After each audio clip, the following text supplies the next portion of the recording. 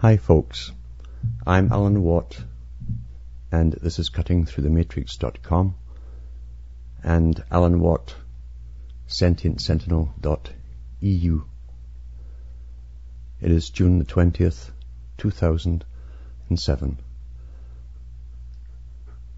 I'm playing tonight a recording I made of a conversation I had this evening with Butch Chancellor, and it's an update on his wife.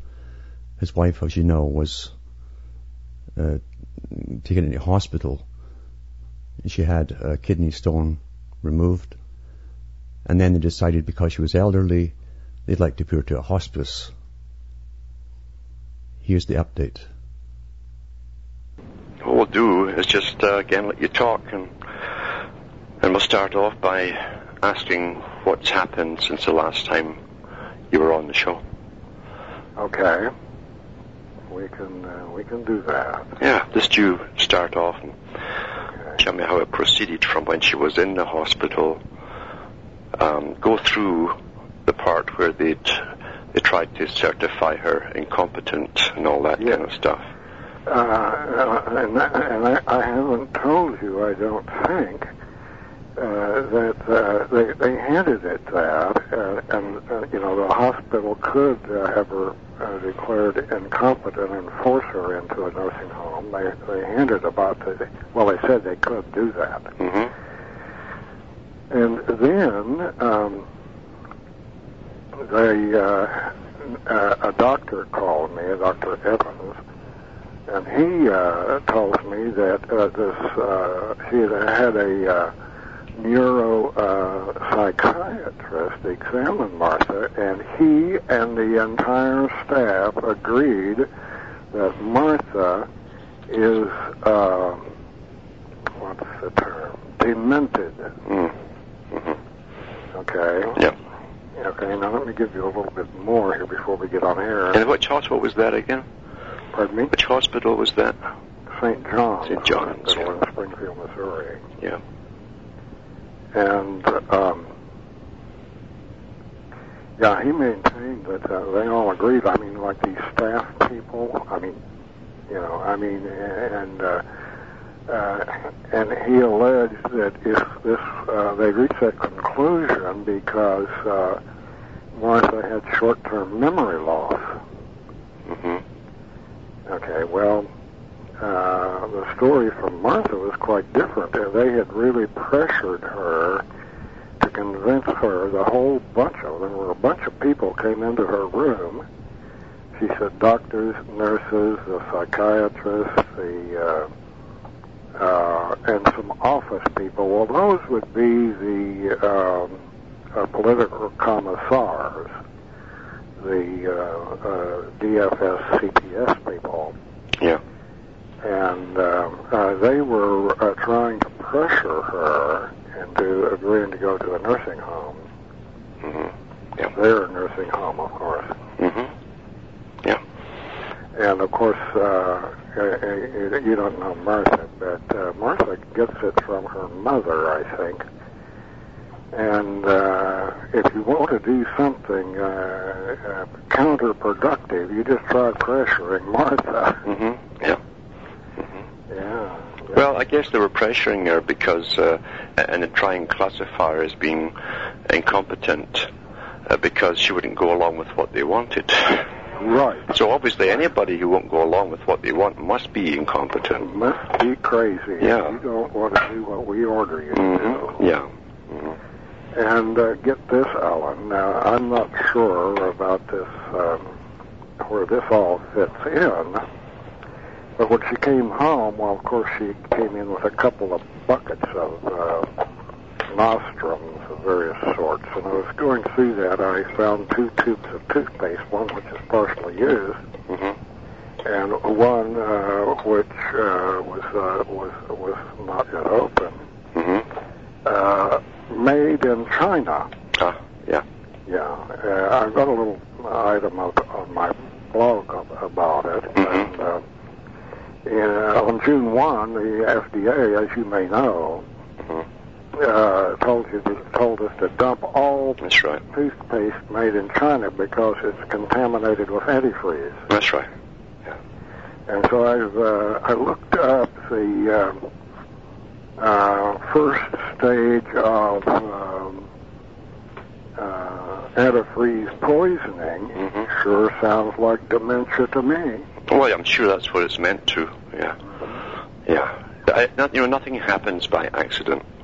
That's right, Alan. They have panel upon panel and bureau upon bureau to investigate this stuff before the public get it on the market.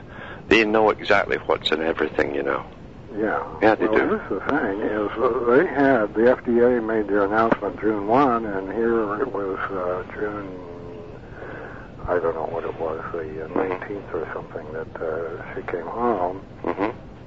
And they were merely brushing everybody's teeth over at the hospital, all the patients, with antifreeze. What you might find, too, are the doctors and the nurses are demented themselves, because maybe they use it, too. Yeah. Hey, it's free, right? That's right. They can pocket one of those and give it to their kids. That's it. Yeah, it's a sort of, it's passed on like an infectious psychosis. Yeah. They're all becoming psychotic. Yeah. But what happened to lead up to them releasing Martha? Pardon me? What happened to them leading up to releasing her? What happened, Alan, was that people like you scared the crap out of them. Mm-hmm. People like you. Let me read you a card. I asked friends, I asked the general public to call Martha and talk to the staff and ask her about their condition. Just to let the staff know that Martha was not alone. Yeah. And here's a card. It says, "Hello, Martha. I'm sure sorry to learn you are experiencing the unjust agenda of, quote, these Orwellian times, unquote. Hopefully this will help to wake people up to the reality of what we are all facing. For this, I thank you and pray for you to get well in spite of the treatment you may be receiving, so you can return home. If I can help with any nutritional info, just holler. Nutritional healing is my passion." Signed, Patricia. Yep. And, of course, they read these cards to Martha, right? Mm-hmm. Don't you know that one went all over the hospital? Yeah. I'm sure it would. It's the only way to do. The people who are the most brainwashed are the ones who've gone through studies in universities. It never dawns on them that their minds are being molded to be an arm of this new world order of totalitarianism, where everything is scheduled and decided by experts. We have no say in anything. And of course, they've classified everyone. And look at the young ones. Look at them all in Riddler and all the young guys. Oh yeah. And that's a new phenomenon, a sudden new normal. Any young fellow with leadership abilities is suddenly a problem and has his brain shrunk with Ritalin, and then they've started on the elderly. That's a standard procedure to decide, well, you're not really a productive citizen anymore. You have no rights. You're old, and even start teaching them this in school, not to listen to anyone who's over 25 or even 30. Yeah. So, well, Alan, I've seen this, and you may well have seen it too, but when my beard began to grow a little bit gray, going out in public, I got all kinds of disdain from people, from clerks. Yeah. If I went to a restaurant, they would seat me way back in the corner. Yeah. Worst spot in the house. And they would do it automatically. Yes. And often when I would go up to the clerk at the checkout counter, I hadn't offended anybody so far as I could tell. I hadn't said anything or anything. Mm-hmm. And the clerk made it quite clear that she despised me on sight. Really? Mm-hmm. Oh, yeah, this has been going on for some years that I began seeing that. Yeah. And I know it wasn't me alone because I had a friend who was, she was in her 30s, like mid-30s or somewhere, but she was getting a touch of gray at the temples, mm-hmm. and she decided to go back to school and get her nursing degree. Yeah. Well, guess what? They seated her in the back of the class mm-hmm. Yeah. and gave her the lowest grades in the class. Yeah. Uh-huh. And she figured out what was going on when she went and bought a bottle of dye, mm-hmm. and she began working on the gray spots, and pretty soon she was the star of the class. Yeah. Straight A student. That's right. Oh, yeah, it's been drummed into them since the 60s, don't trust anybody over 30. Right. And it's actually lower now. In fact, all the reality comes from television fiction. And there's so many programs on doctors or young doctors and all this kind of stuff. Dr. Malone. Yeah, and young Dr. Kildare. Mm-hmm. And lots more since is ongoing. Same with the cops. There's hardly a whisker on their face. They're just too young to be anything, of course. But it's to make the young identify with them and to disregard anyone who's a bit older with some wisdom. Yeah. And that's why they decided back in the early 1900s the agenda would have to disrupt the family unit, especially the elderly, because it was the elderly that taught the grandchildren when the parents were working and very, very busy. Their history came from the elderly. That's right. And that was wisdom. That was one of my problems, I suppose, Alan. It was during the Second World War, and my father was working at a plant, a munitions plant out in Kansas. And when the snow got higher, I had to walk a mile to the school, mm-hmm. and I was in the first or second grade, somewhere in there. And when the snow got higher than my head, my folks sent me back to Missouri to stay with my grandmother, mm-hmm. and I could walk just across the corner to the school, and the snow was not nearly the problem. Yeah. So I learned at my grandmother's knee just a lot of things. Yeah. And so you're absolutely right, and that was one of the excellent points that you made on this Statmiller show, I thought, and probably one that put them all in shock. And yeah, a lot of them were in shock that I was even on that show. And it was a different type, because I don't cater towards the usual patriot movement, because I think that it's the blind leading the blind. Oh, absolutely. And you got to go much, much higher and look at the overall world situation, the world picture, and the ones that have been guiding this for a long, long, long time, to realize that, this whole stand up and rebel is it will be mandated when it's the right time, because the big boys have planned for it for 40 years. Will make the announcement. Yes, one of the big boys will definitely say it's time. And then the media can all point to the crazies, as they'll call them.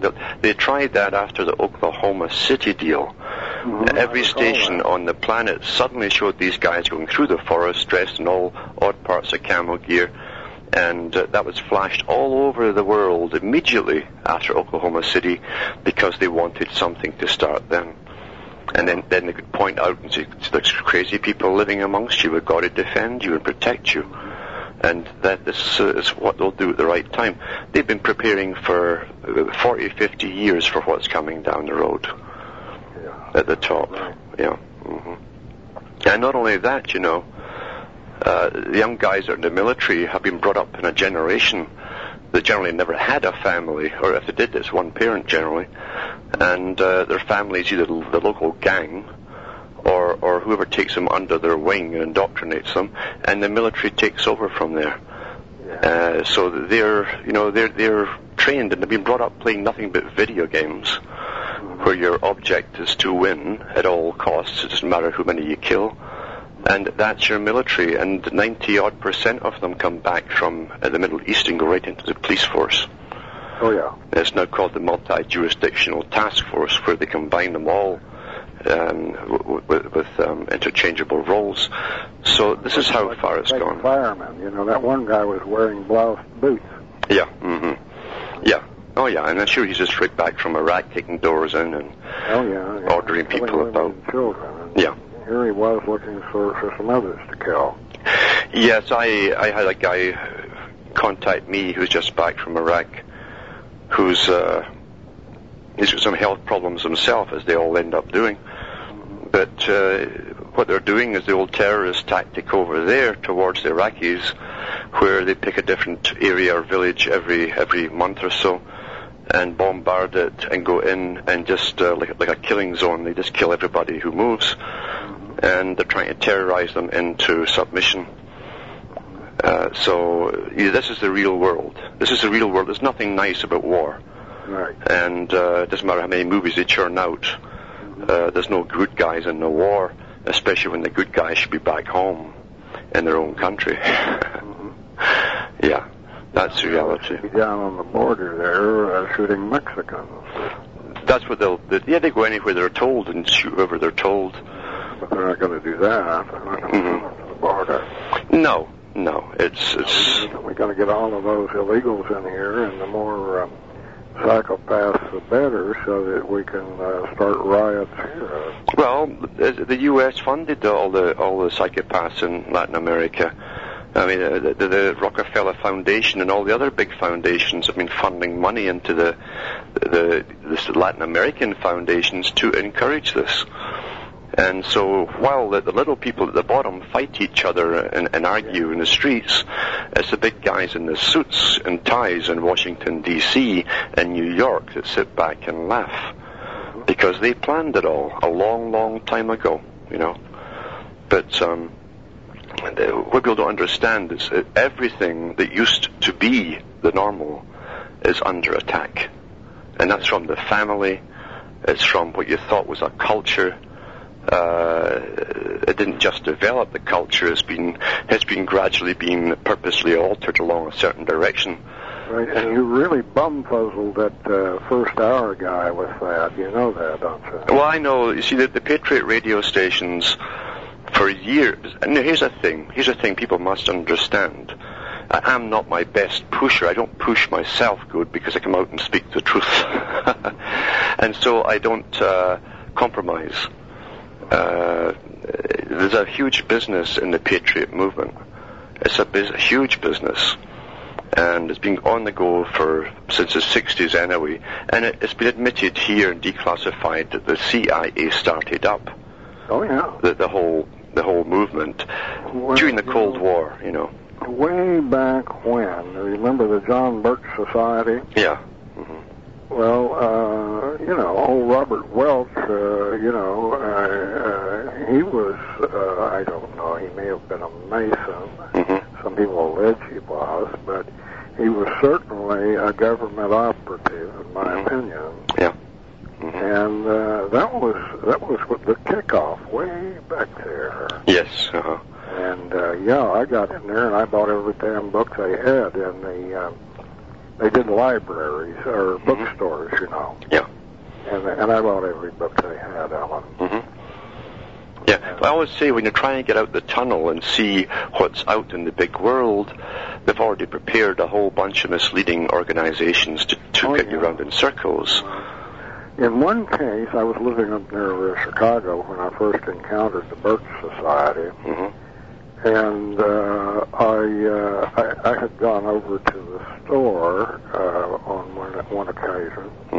No, I don't know. I don't recall, Alan, how I did it. But anyway, the store manager told me if I wanted to come in there on weekends, he'd come down and open the store for me. And I couldn't get in, you know. And I was just buying a book now and then. Yeah. And so I did that. I went up there, and which is some miles from my home. And when I got there, well, he was there. He opened the door for me. He sat down at the desk and was reading something, and he says, "Just help yourself." Yeah. Okay, so I was getting in there and taking armloads of books and putting them there, and I looked around, And here were two guys with a camera taking pictures of us. Yeah. And I didn't know what to say. They moved on out of sight. I said, "Did you see that?" He said, "Did I see what?" Yeah. See, those guys taking photos of us. They had a movie camera. Uh-huh. Yeah. And he rushed to the door and peeked up, but he didn't see anything. Mm-hmm. But, there you go. Yeah.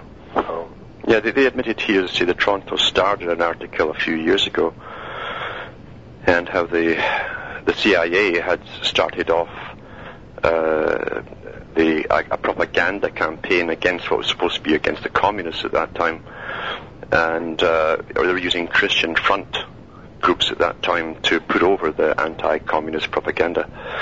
And then, of course, it's now declassified in books that the whole culture industry, that meant the left-wing movements, the right-wing movements, were all run by the CIA since the 1950s. That's the real world we're living in.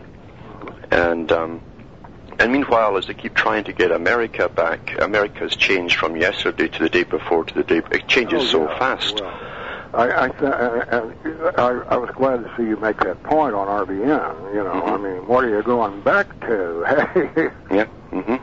you know. Yeah, you can't go back to something that wasn't yours, and Yeah, I wasn't there to start with. that's right. And of course, it's infantile too. We always say that the good old days. Well, that's when you're a child and you haven't realized what's going on, Right. and you're not paying bills. Your parents are doing the worrying. Right. That's the only good old days you have, and even that for a lot of young people today isn't so good. Yeah. So, you know, it's ongoing. But people, as Plato said, are the most adaptable species on the planet. And so they adapt to every new thing automatically without even questioning it, as long as everybody else is adapting to the same thing. And you can move them such a long way from one normal to the next new normal, to the next new normal. And here they are, concentrating on the Mexicans coming in, while for about 10 years or 15 years they've been throwing up cameras all over the place to watch people all over the United States, Canada, Britain, France, and so on. This is a big agenda, and they divert us with really what are really transient phases of the same agenda, but they don't want you to concentrate on the main part. Why have we adapted to being watched everywhere we go? Mm-hmm. Why?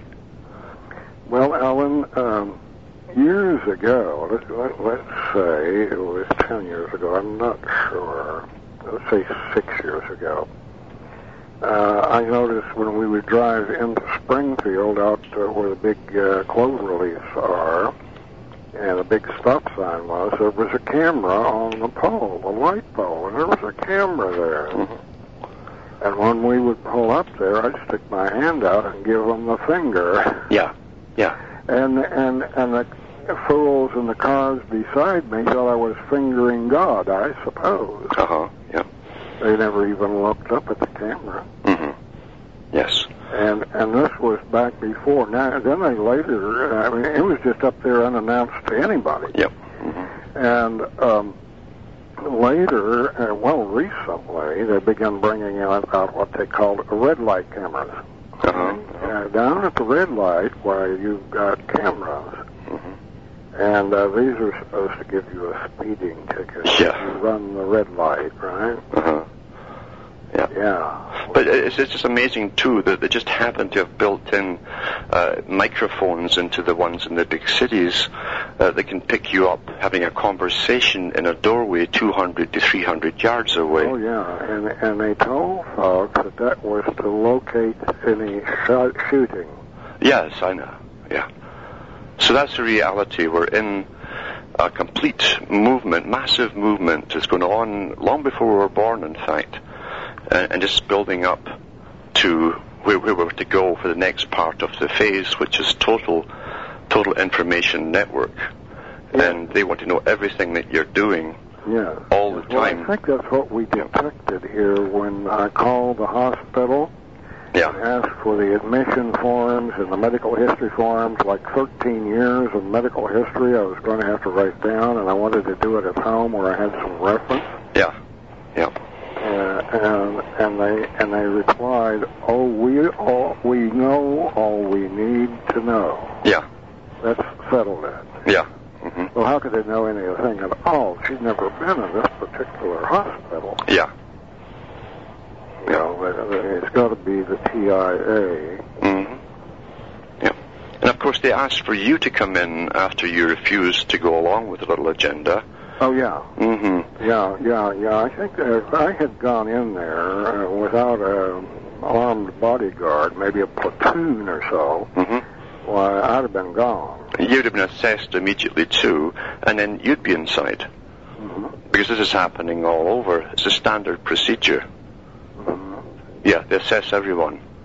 And then, of course, they just come in and take your property. You see, this is based on the Soviet structure, the Soviet Union. And in the Soviet Union, even when the cops came in, they would confiscate someone's belongings and split the loot and pass it on upstairs too. Everybody got their cut. Now the hospitals, since the 90s, have been doing the same thing. Same in Canada. If the elderly get put in, they try to go after the next one who's left, get them out of there, put things up for sale, because now you're under their care and they need to use that money to take care of you. That's their excuse. In this country, in the nursing homes, they call this spend down, S-P-E-N-D, mm-hmm. D-O-W-N, yeah. spend down. Mm-hmm. And before you can get any Medicare, Medicaid, or any of that stuff, mm-hmm. you must exhaust your modest fortune, whatever it is. Mm-hmm. Well, not even that. Here in Canada, and that came in the 90s with Bob Ray, they go after you regardless, and in fact they want you to sign over all your property to them, if possible. So they came out with the living wills, and everybody had to get a living will. Oh, yeah. But the thing is, the same government encourages that because they have other lawyers working on that every year, changing it to make more loopholes so they can get in and still take your property. Mm-hmm. That's the law now, yes. So, in other words, it's not meant that you win here. It's not meant that you win. Everything, including us, we're one big business, one huge business. And that's how we're seen from the top. It's one huge human business. And you got it, they want it, they get it. And it's done through laws, you see. And now they're not even boring with laws, they'll say it's our policy. Well, gee, Alan, I hope you're taping all this. Oh, yeah. I think this is a better interview than you would have gotten directly. Mm-hmm. Well, this is what's happening because, again, the elderly, and the United Nations now, the United Nations isn't just a bunch of people who sit there and say, we'd like to have world peace. It was set up to bring in, at least for one phase, a form of world government. And for every bureaucracy you have in any country, every level of bureaucracy, where it's to do with plumbing, electrical, housing standards, whatever, they have a comparative one at the United Nations. Not only an equal one, but it's the boss. And they are the ones that hand out these new upgrades to all the different countries on everything from health to, as I say, building codes. And it's signed automatically into law. And it has been since World War II. So now they're only showing their teeth. There's no debates anywhere in any governments about this. The bureaucrats don't have to even go through any politicians. They're just there to keep us busy with their Punch and Judy shows. And they automatically sign them into law. Well, the United Nations declared a good citizen. Their definition of a good citizen is someone who is a producer and consumer. Once you're retired, you're no longer a good producer, you're just a consumer. Now this is another way of phrasing it from Bertrand Russell's comment on getting rid of the useless eaters. Yeah. You see, it's all the same thing. And that's what the public failed to realize. We're all categorized according to our usefulness to serve the world state. And that is what the Council on Foreign Relations and the Royal Institute of International Affairs, which parent body, that's what they said in the 1900s they'd do. Everyone in the future would eventually, bit by bit, come to serve the world state. They would tolerate no excess or idleness And of course, their whole idea was to bring about a system of collectivism. That's what they called it. They studied all the systems, and of course they promoted the communist system. They funded it, in fact, from the West. And they said that collectivism was the easiest way to control and plan a future society, a society run by experts. And of course you'd have massive bureaucracies to deal with that on the Soviet system. But it's the easiest way for a small fascist elite to take control at the top and run it all successfully. That's happened. It's here. Yeah. It's here. And Alan, along that line, years ago, I got word that this kind of philosophy had been espoused by the National Educators Association. Yeah. I think that's their name, the Teachers Union. That's right. And I got the quote, the page number, and so on in their journal. And I went down to the library to have a look at it to confirm what I'd been learning.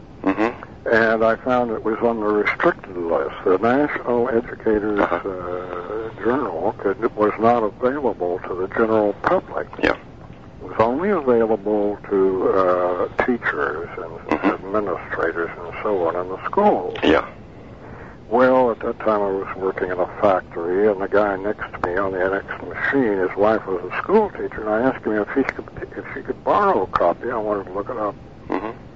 And she did, and there it was. It said that the purpose was not to educate the child with facts and figures and that kind of thing. It was to make him a socially well-adjusted adult. And that came, in fact, that phrase from Eleanor Roosevelt.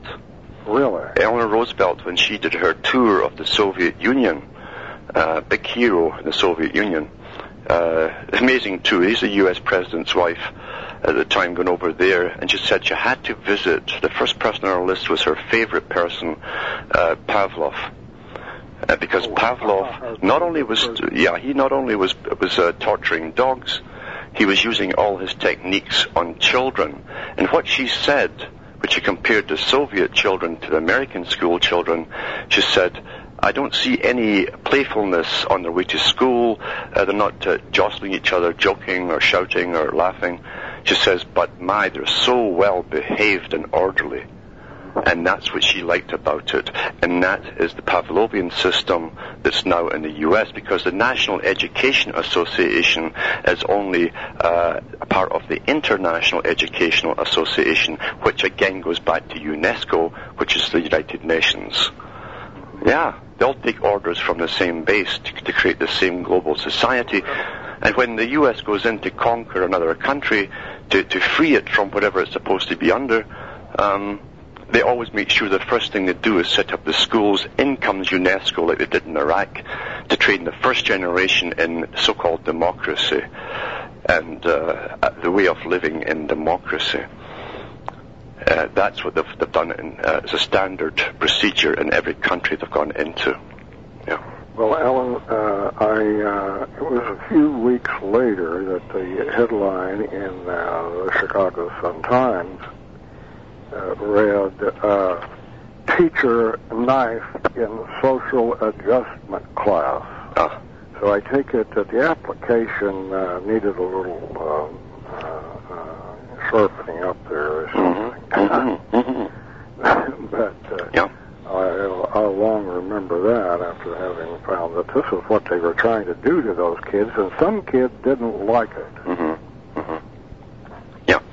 Well, John Dewey, remember, was brought in, and I think he took over from Manning, and Dewey said, they said, we shall start to eradicate history that causes dissension amongst peoples. Because they already planned this whole phase of integration of the world, the multicultural system they'd have. It was already planned in the late 1800s, early 1900s. But John Dewey said that we'll eradicate the history that would cause any dissension, and will actually create a basically ignorant class of young people who don't know any history and then can be molded along a new way. And that's happened. The youngsters now have no education as such.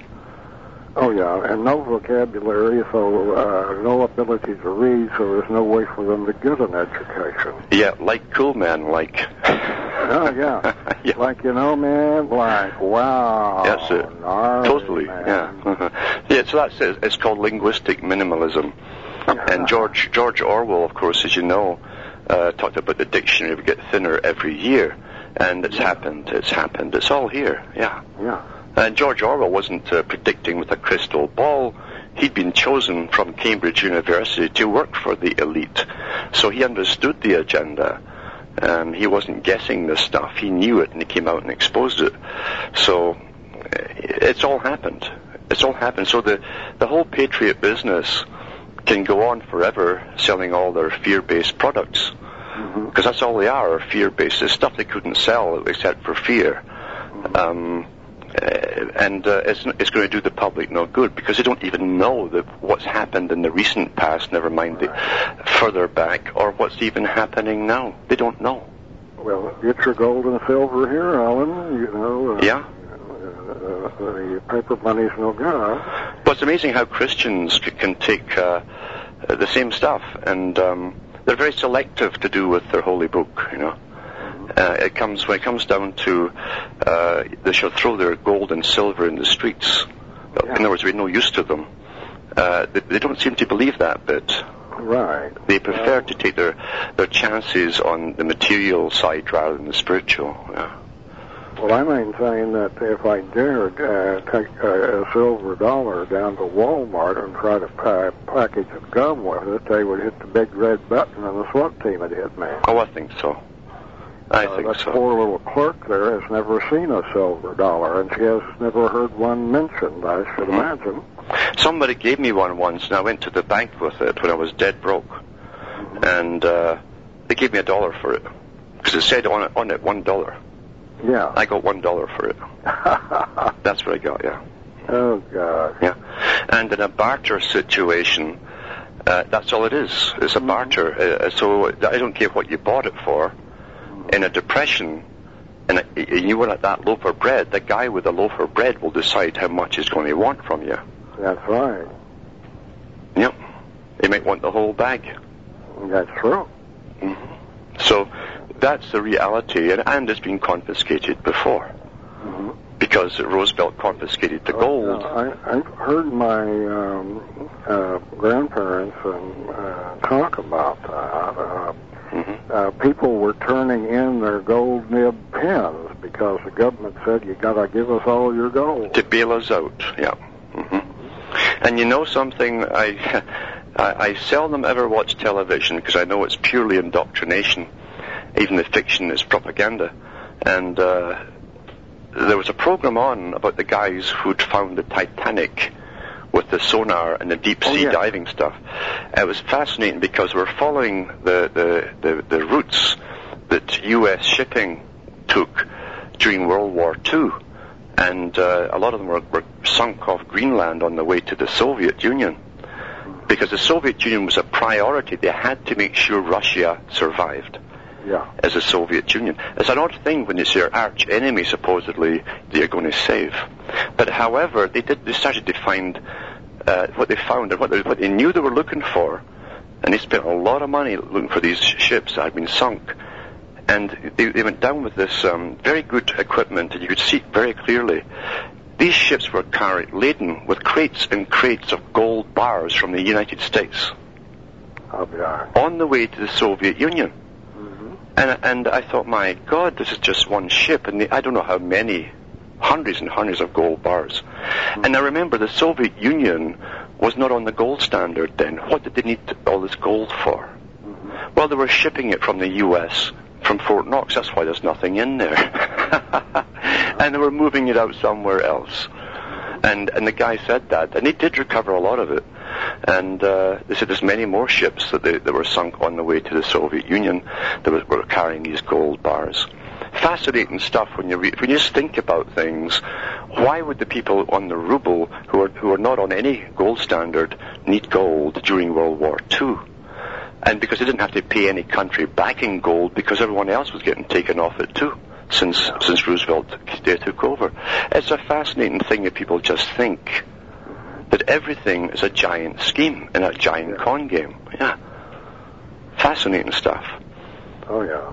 And then, of course, the Rothschilds get up every morning and he sticks his finger out the window and decides what the value of gold will be that day on the exchange. Right. As a commodity. They fix the price. Well, it's a good guess. That's the gold fix, they call it. Yeah. And isn't that an obvious term? Exactly.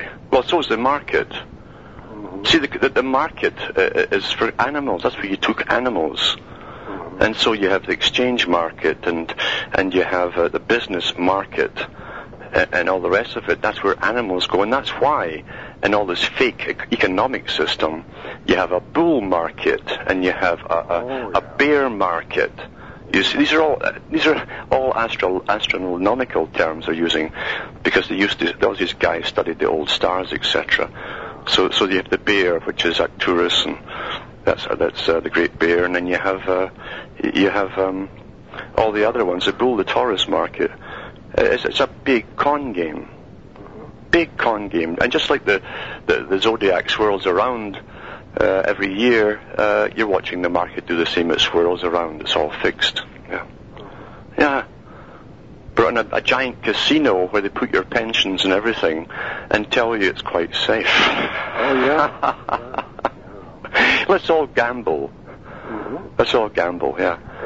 And the wheel is fixed. I mean, and it's not fixed as favorably as those in Las Vegas.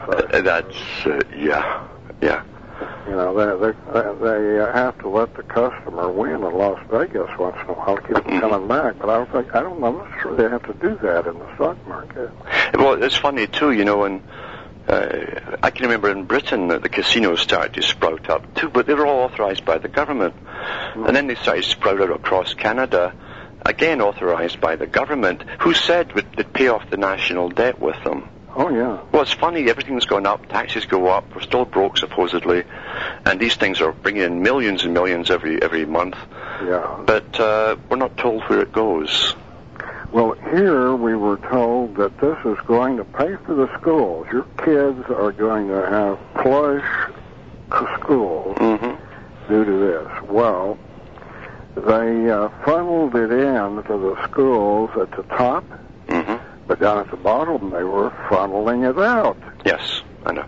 So that, net result for the schools was zero. Yeah. Everything is a racket. And the big mafia run the system. Yeah. The real mafia. Not the guys in Chicago. Right. But the real boys. I get people in government and bureaucracies phoning me and telling me stories all the time. And it's just amazing where the money goes. It's in pockets, of course. Yeah. Oh, yeah. All the time. So the psychopaths get into power, they lust for power, they want to get into the biggest jackpot there is, and that's the taxpayer's honeypot. Mm-hmm. They want to get those claws into the honeypot, because there's no questions asked. Yeah. Oh, yeah. You just, you cough up whatever they demand, and who knows what they do with it. Yeah, we'll never know. I do know the rackets that go on. Locally, we've had a little bit of a scandal with city government. It turns out that the municipal court was missing $1.6 million. Mm-hmm. And the mayor was recently on a local radio show, and somebody asked him about that, and he says, well, you know, on a $7.6 million budget, 1.6 really doesn't amount to very much. Mm-hmm. They probably fill out their pockets into seats or something. Mm-hmm. Yeah. Or maybe the cleaners swept them up. They haven't found where that money went. And they're not looking for the losses any more. Oh, no. What they'll tell you is the cost of investigation would outweigh the loss. Yeah. Oh, yeah. We don't want to do that. Mm-hmm. Meanwhile, of course, each individual under this world order must be more responsible than they've ever been before, and accountable for every penny that you get in. Yeah. It's something, as Orwell said it perfectly, he said some are more equal than others in such utopias. Yeah. Isn't that true? Eh? That's for sure. Mm-hmm. And how is Martha settling in? Well, she's doing really good, and there's really something I should tell you that is really strange going on. Mm-hmm.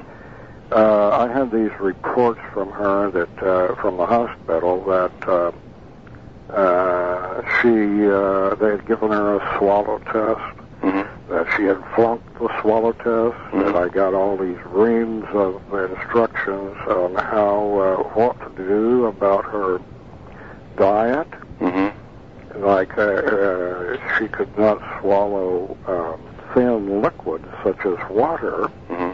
and so I was to put thickening in her water. Mm-hmm.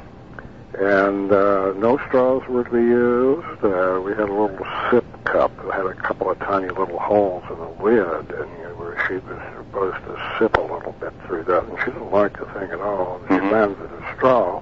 Yeah. So I gave her a straw, and hey, it worked. Mm-hmm. No problem. Yeah. And it went on, Alan, and instead of blending her foods, I started off immediately doing that because that's what they told me it was required. Mm-hmm. And Martha kept demanding real food. Okay, well, take it slow, and let's see what we can do. Mm-hmm. Guess what? She was eating boiled eggs on diced fresh tomatoes, mm-hmm. and demanding some toast to go with it. There you go. Yeah. There you go. So the whole thing was, what were they doing? Mm-hmm. Yeah. Yeah. Well, maybe that she was unable to swallow her aluminum oxide in the hospital that they were feeding her. That could have something to do with it. Maybe that was it. She wouldn't swallow the toothpaste. Mm-hmm. Did they give her any sedatives in the hospital? I don't know. I have requested her medical records, and I haven't received them yet. I've also requested a friend of mine to send them to her. Yeah, because that can also affect your swallow reflex. Right. But, the thing of it is when she comes home, mm-hmm. she's eating like a horse. Yeah. Whatever she was on is wearing off, I'm sure. And, of course, they'd have her on one of these liquid diets, preparing her for the hospice. Right. Yeah, in the hospice, you see, you get put in Halidol, stuck in a chair that you can't get out of, and you just sit there and you drool, because the Halidol causes a side effect. You actually drool. You can't swallow your own sputum. So yeah, they're getting her ready for the exit farm, I call them. Oh, okay. Yeah, the hospice. I've had doctors in the States tell me that. Yeah. They were all set to do that. That had been the plan from the beginning, apparently. Mm-hmm. And it didn't work out, and principally the reason it didn't work out was that the furthest one out was New Zealand. Yeah, I know so many people there, yeah. Yeah, and so I think that it finally dawned on them that there was easier meat somewhere else. Yes, all the time. They would get further exposure. Yeah, why stick with one when they've got dozens every day to pick from? Yeah. Right. Because this is happening all over the place. This is what people have got to understand. When each one of us, we'll all be there one day. We're all going to be there one day. They're moving the thing back. They've been going after the weak, women, children, the disabled and the elderly, but they've gone fat and strong on that diet, and now they're going after the strong and healthy. Yeah, and the problem is now, the people, as you say, since Dr. Kildare and all the rest of it, and Ben Casey and all these different, and then even in Britain years ago they had Emergency Ward 10, a drama, and then of course I've had dozens and dozens of drama series since, to indoctrinate the public into this is the way it is, and so you don't question authority, you just go along with them. Yeah, you're not an expert, so once they decide you need something, you better obey, because you have no qualifications. Mm-hmm. And that's what they've brainwashed the public with, through fiction, through absolute fiction. And you know, there's authors in the 1950s who worked at the United Nations who said they would do this via television. They would use it to disseminate propaganda via fiction, to train the public. And it's happened. Yes, and they've done a bang-up job of it. If you get in a conversation with someone who watches TV, you're going to find out that they totally reject any reality. They do, you might yeah. submit, you know. Mm-hmm. I was talking with a friend, and he brought the topic up about these supposed Arab terrorists from Venezuela or somewhere. Mm-hmm. Santo Domingo, I don't know, but they were about to launch an attack on Fort Dix, New Jersey. Yeah. Yeah, was this the most ridiculous thing you've heard? Yeah. And I told him that, and he said, oh, well, he says, you know, all those soldiers out there at Fort Dix, they don't have any guns, they don't have any ammunition for the guns. I said, Yeah. all of those soldiers... Budget cuts, eh? You know, I said, all of those soldiers, what you say is true about all of the soldiers, the ones that are going to class or whatever, they are issued guns and ammunition. They kept that stuff down at the armory, and when they want all of those people to have guns, they just go down to the armory and they get the guns and ammunition. Mm-hmm. It has nothing to do with the guards. Yeah. I said, the guards on the gate and patrolling the streets of the fort are military police, and you better believe that they are armed and that they have ammunition in those weapons. Yeah. So the ordinary military policeman carries a pistol, and it's loaded, and he has extra clips for it. Yeah. And in the back of his the post, or the back of his Jeep, he's patrolling you, and he has a sawed-off shotgun. Yeah. And it's loaded. Mm-hmm. And I said, and you tell me that those idiots think that they're going to go up to the guard post and start shooting? Yeah. And he said, well, you know, they were going to buy some guns. I said, what are these guys going to do with guns? Mm-hmm. If they didn't have guns of their own, they were buying guns from a government agent, right? Yeah. Now, why didn't they have guns of their own? You know, they couldn't. They most likely didn't have guns of their own because they probably didn't know how to use one. Well, the fact is, and we know this from past experience, that you see all the big groups that we're hearing today, Al-Qaeda, etc., which is a CIA term, they started up these groups during the Cold War, again, supposedly to fight the Soviet system, supposedly. And back in the 70s, it's actually counting the newspaper from the top think tanks in Britain, that when the Cold War was over, there'd be a problem with all these groups that the CIA and MI6 had set up, because there would be armed groups, etc., who were militant, who were very nationalistic, because they were encouraged to be nationalistic to fight for their countries against the Soviets. So the CIA, once again, never left them. They have their contacts at the tops of a lot of these groups, and they're all working hand in glove to bring about the chaos, you see. It's the people down at the bottom who do the dirty work, who get caught, who have no idea that they're being fooled. And that's why I tell all young people of all ethnic persuasions, don't join a group, because you'll find the guy at the top that's getting you all stirred up is probably working for the CIA. Right. Because they've admitted they ran the left-wing groups, the communist groups. That's declassified now.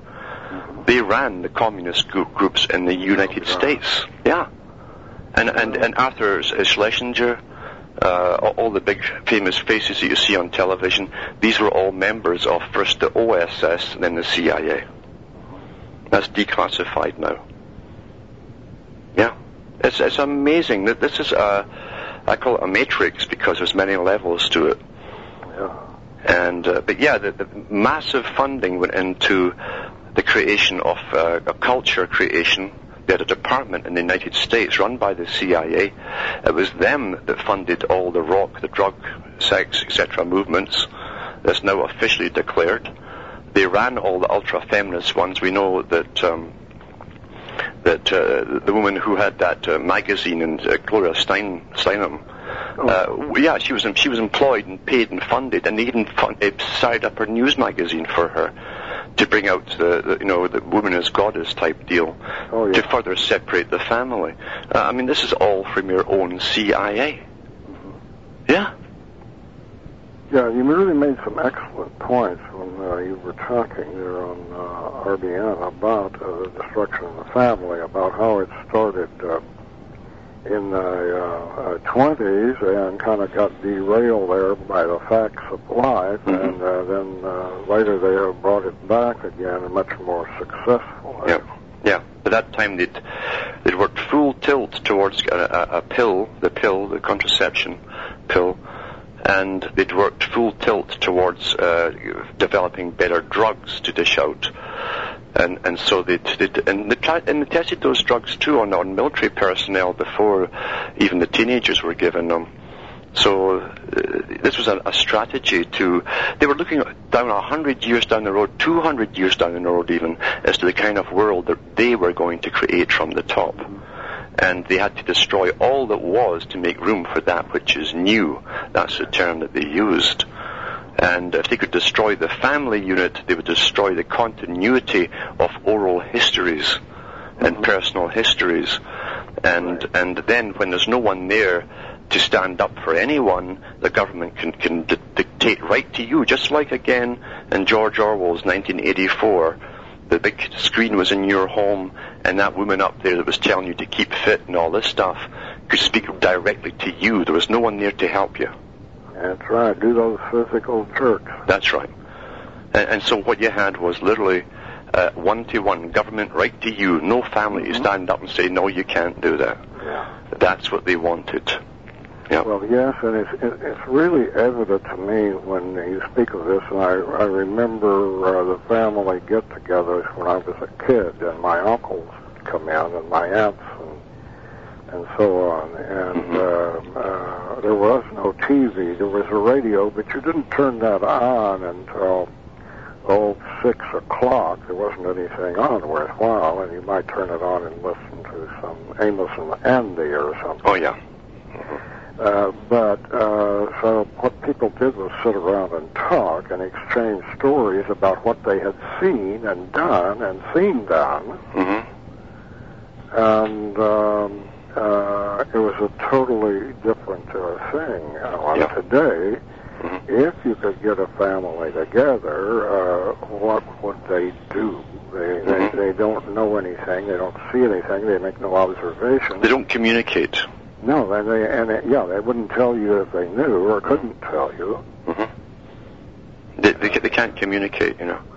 Yeah. They don't know how to speak to people because they've grown up with that television hypnotizing them, and when that's on, no one talks, everyone stares.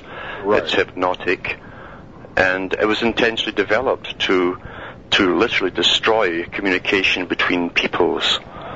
Even in Britain, they used the place where people went, local people would go, was a local bar. There's always a local pub somewhere. Yeah. Everybody came in there, and they'd discuss everything, all politics, all personal things that were happening to them by governments, etc. And that's all you heard was men talking, yap, yap, yap, you know. Yeah. And you learned a lot, you heard a lot being discussed, things you didn't know about.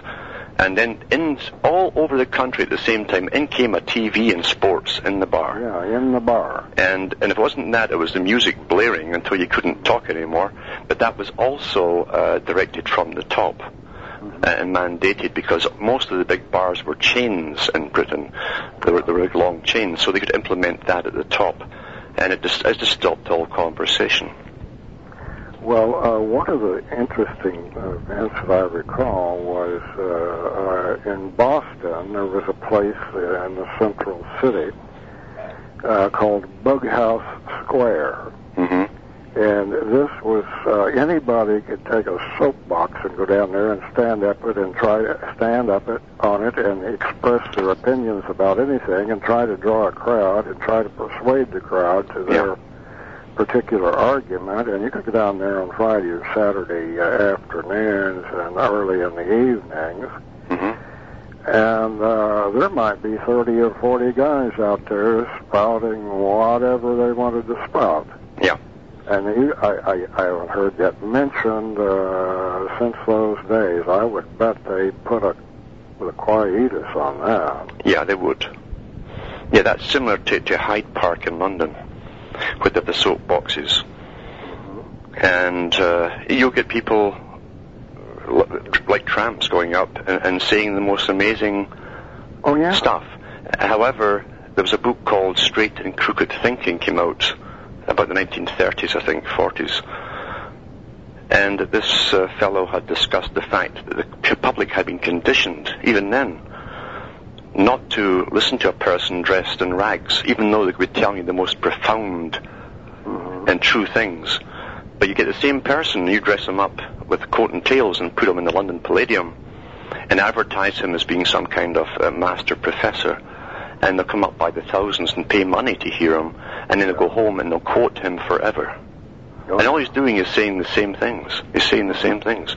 But that's perception and judgment, or judgment interferes with that which we can learn. So this is again the standard technique of creating a world where the public are trained only to listen to experts. And by that method, you can make them believe anything. Oh, yeah. Anything. Yeah, all you got to do is pay the expert. Yeah. And that's happened. If you're not an expert, you'll be dismissed. Yeah. Oh, yeah. I encountered that back when I was doing a little political organizing myself, and was invited around to the universities to do a little talk. And, and when I met a hostile professor, and I met a bunch of hostile professors. Their students invited me to their class on political science or whatever it was, and the hostile professor's first question is, "What do you do for a living?" And I said, "Well, I repair machinery." Well, that just sunk me, right? Yeah, that's it. Yeah, that's right. I was, I should have liked it. Persona non grata. Oh, yeah. Yeah, you were just, you're nobody. You can just dismiss anything that you have to say. Yeah. Why are you talking? You're just, you're a plumber. Yeah, I thought Jesus was a carpenter, Well, they say that. I wonder if that was some kind of a Pharisee slur. It could be a Pharisee slur or an old Masonic reference to a builder. Yeah, because the Hebrew term actually could mean builder too. But it's fascinating how they can create altered perceptions. And here we have it. This happened now too with war. And this is why still they'll keep showing you Hitler with a uniform on, and Mussolini with a uniform on, and Stalin with a uniform on. And of course the whole idea is that's what a tyrant is. Yeah. You see? And so here you have guys in business suits, because business is good, and business suits are good, who are doing exactly the same thing, saying the same things, but again, perception is distorted because we've been trained to only believe that guys in uniforms are tyrants. Yeah. It's all psychology. Yeah. Well, I don't know, Alan. So when did Martha actually come back? What date did you bring her back? She came back last Friday. Was it sudden, or did they give you much warning? They called me up and were trying to pressure me to go to send her to a nursing home. And they persisted right up to the end with that stuff. Really? And I said, "Did you ask Martha about this?" And she said, and the guy said, "Yes." And I had a couple of phone calls about it, and eventually I got a call from this Dr. Evans. And he was saying, well, yeah, we asked her about it, and and I says, well, what did she tell you? And he says, well, she doesn't want to go. Mm-hmm. And I said, did she also tell you that she worked for 11 years in a nursing home? Mm-hmm. Well, yeah. Yeah. Yeah, she did tell us that. Mm-hmm. And I says, but we have to ask you what you want to do. And I says, well, I'm with Martha. You know? Yeah. And it had reached the point that I think they wanted to get her out of there simply because they were getting too much attention. Uh-huh.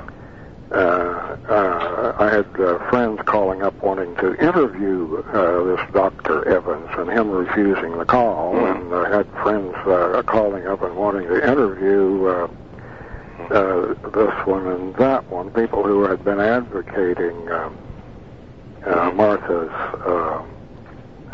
being sent to the nursing home against her will. Yeah. And I think they were filling with hate. So this guy says, well,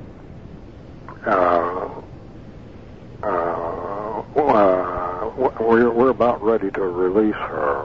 Mm-hmm. I said, well, and that was on Wednesday, and I said I didn't know they were going to do that. It took me by surprise. Mm-hmm. So I said, well, can you send her home on Friday? This will give me the following day, Thursday, to get home health nurses in here to help her. Yeah.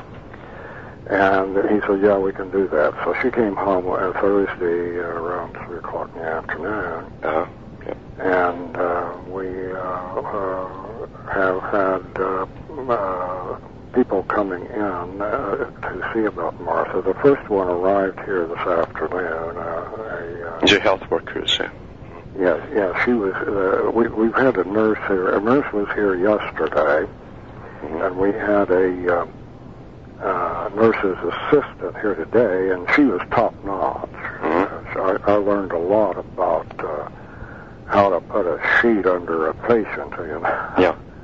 here in just a matter of minutes. Mm-hmm.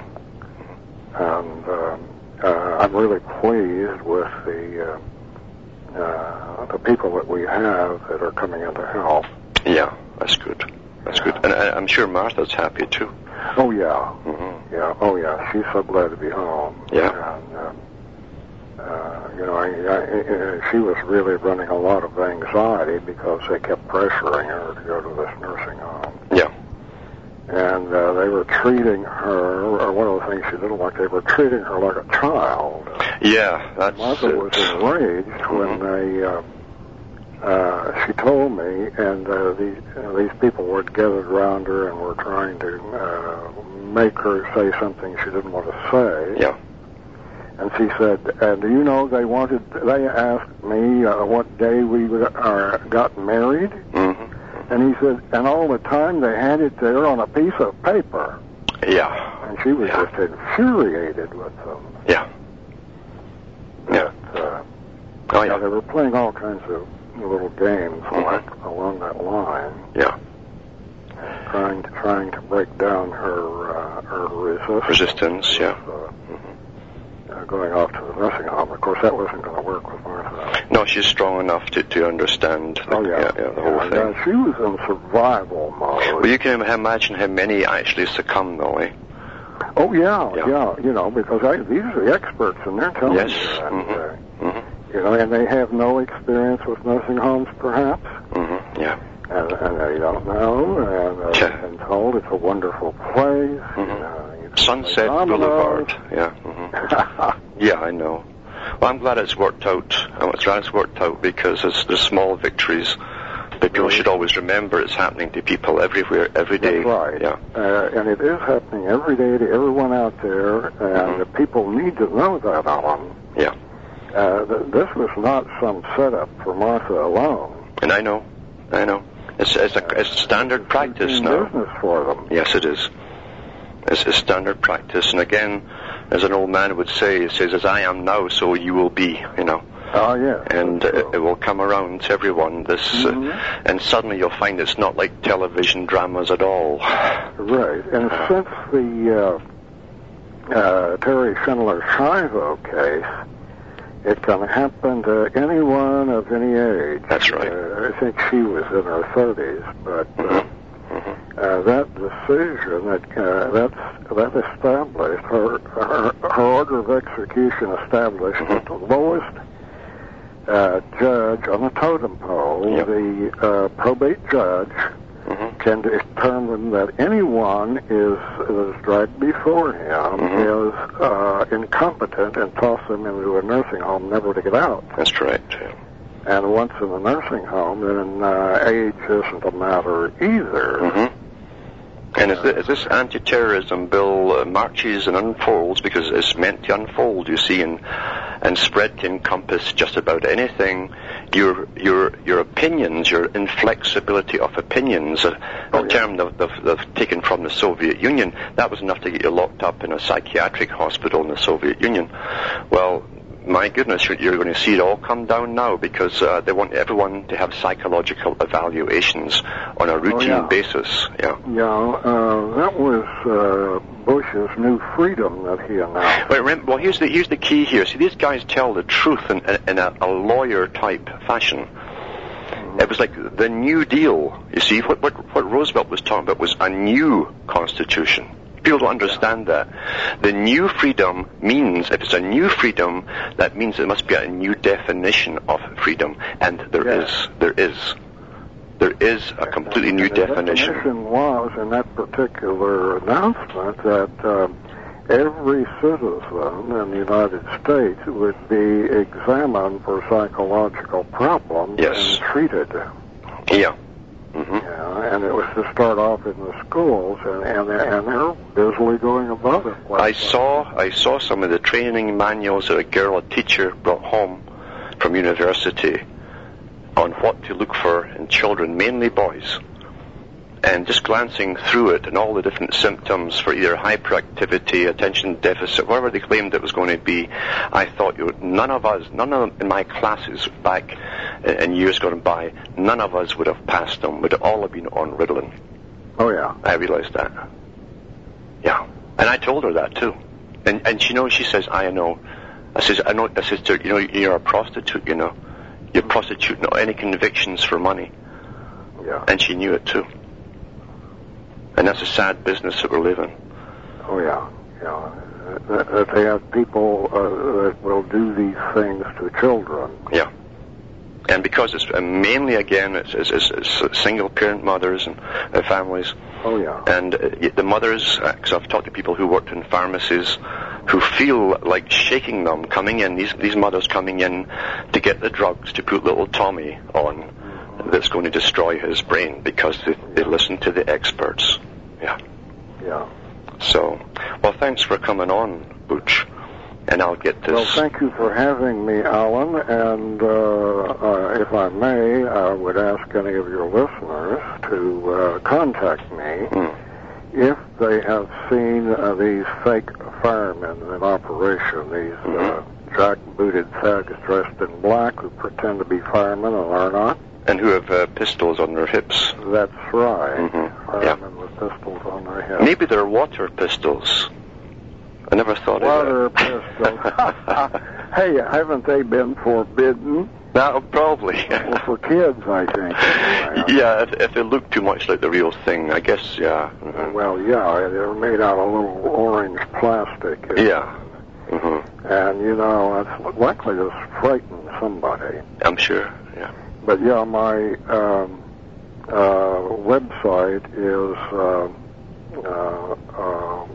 Vetzine, VETZINE.blogspot.com, and my email is theseorwilliamtimes@fastmail.fm. And if you've seen these guys in action, or you know somebody that has, well, feel free to contact me. I'd like to know just how extensive this is. Okay. Well, thanks for coming on, and I'll talk to you again, Butch. Thank you, Alan, and have a good evening. Will do. So there you have it, folks. Thanks to all the listeners who called from Europe and Australia, New Zealand, the US and Canada, to the hospital where Martha was being held. And thanks for all those who wrote letters and sent postcards, which were read by the staff to Martha. And it turned out some of them even were passed around right through the hospital, because the information on it, the indignancy of what was happening, started to penetrate the conditioning of the hospital staff, especially the nursing staff. This is how you change people.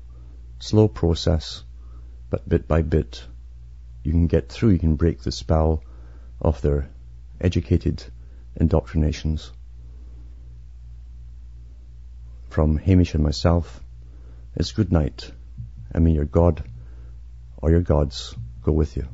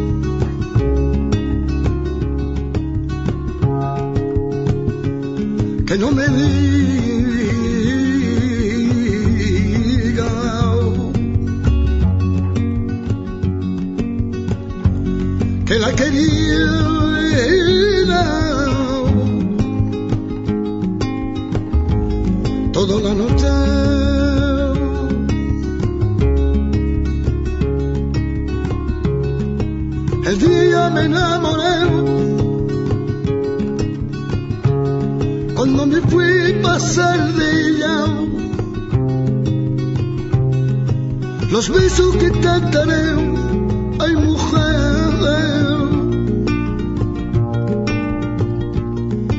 te quiero amar, bebé, como una noche y me pasé, sin nada, te veo,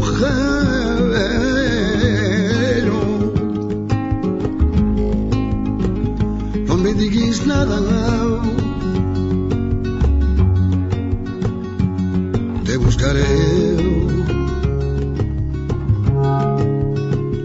No me digas nada,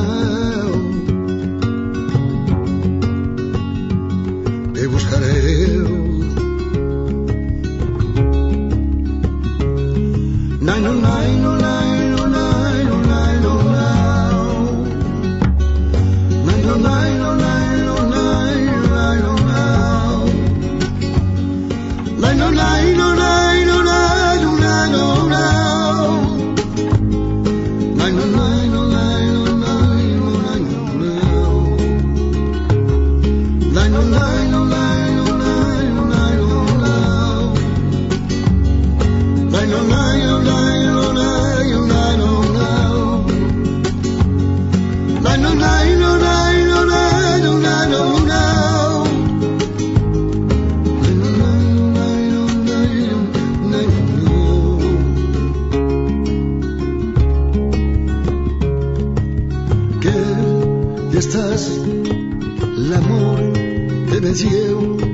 Un día cuento del paseo. Si tú eres mía, como es, me decía, a un día te veo a mirar.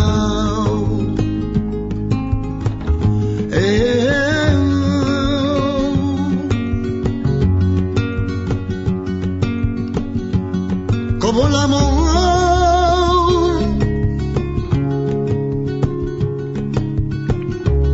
no llegará.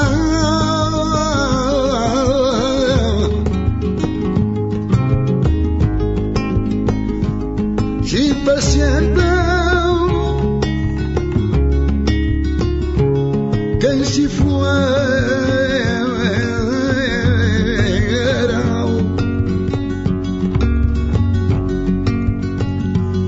ella que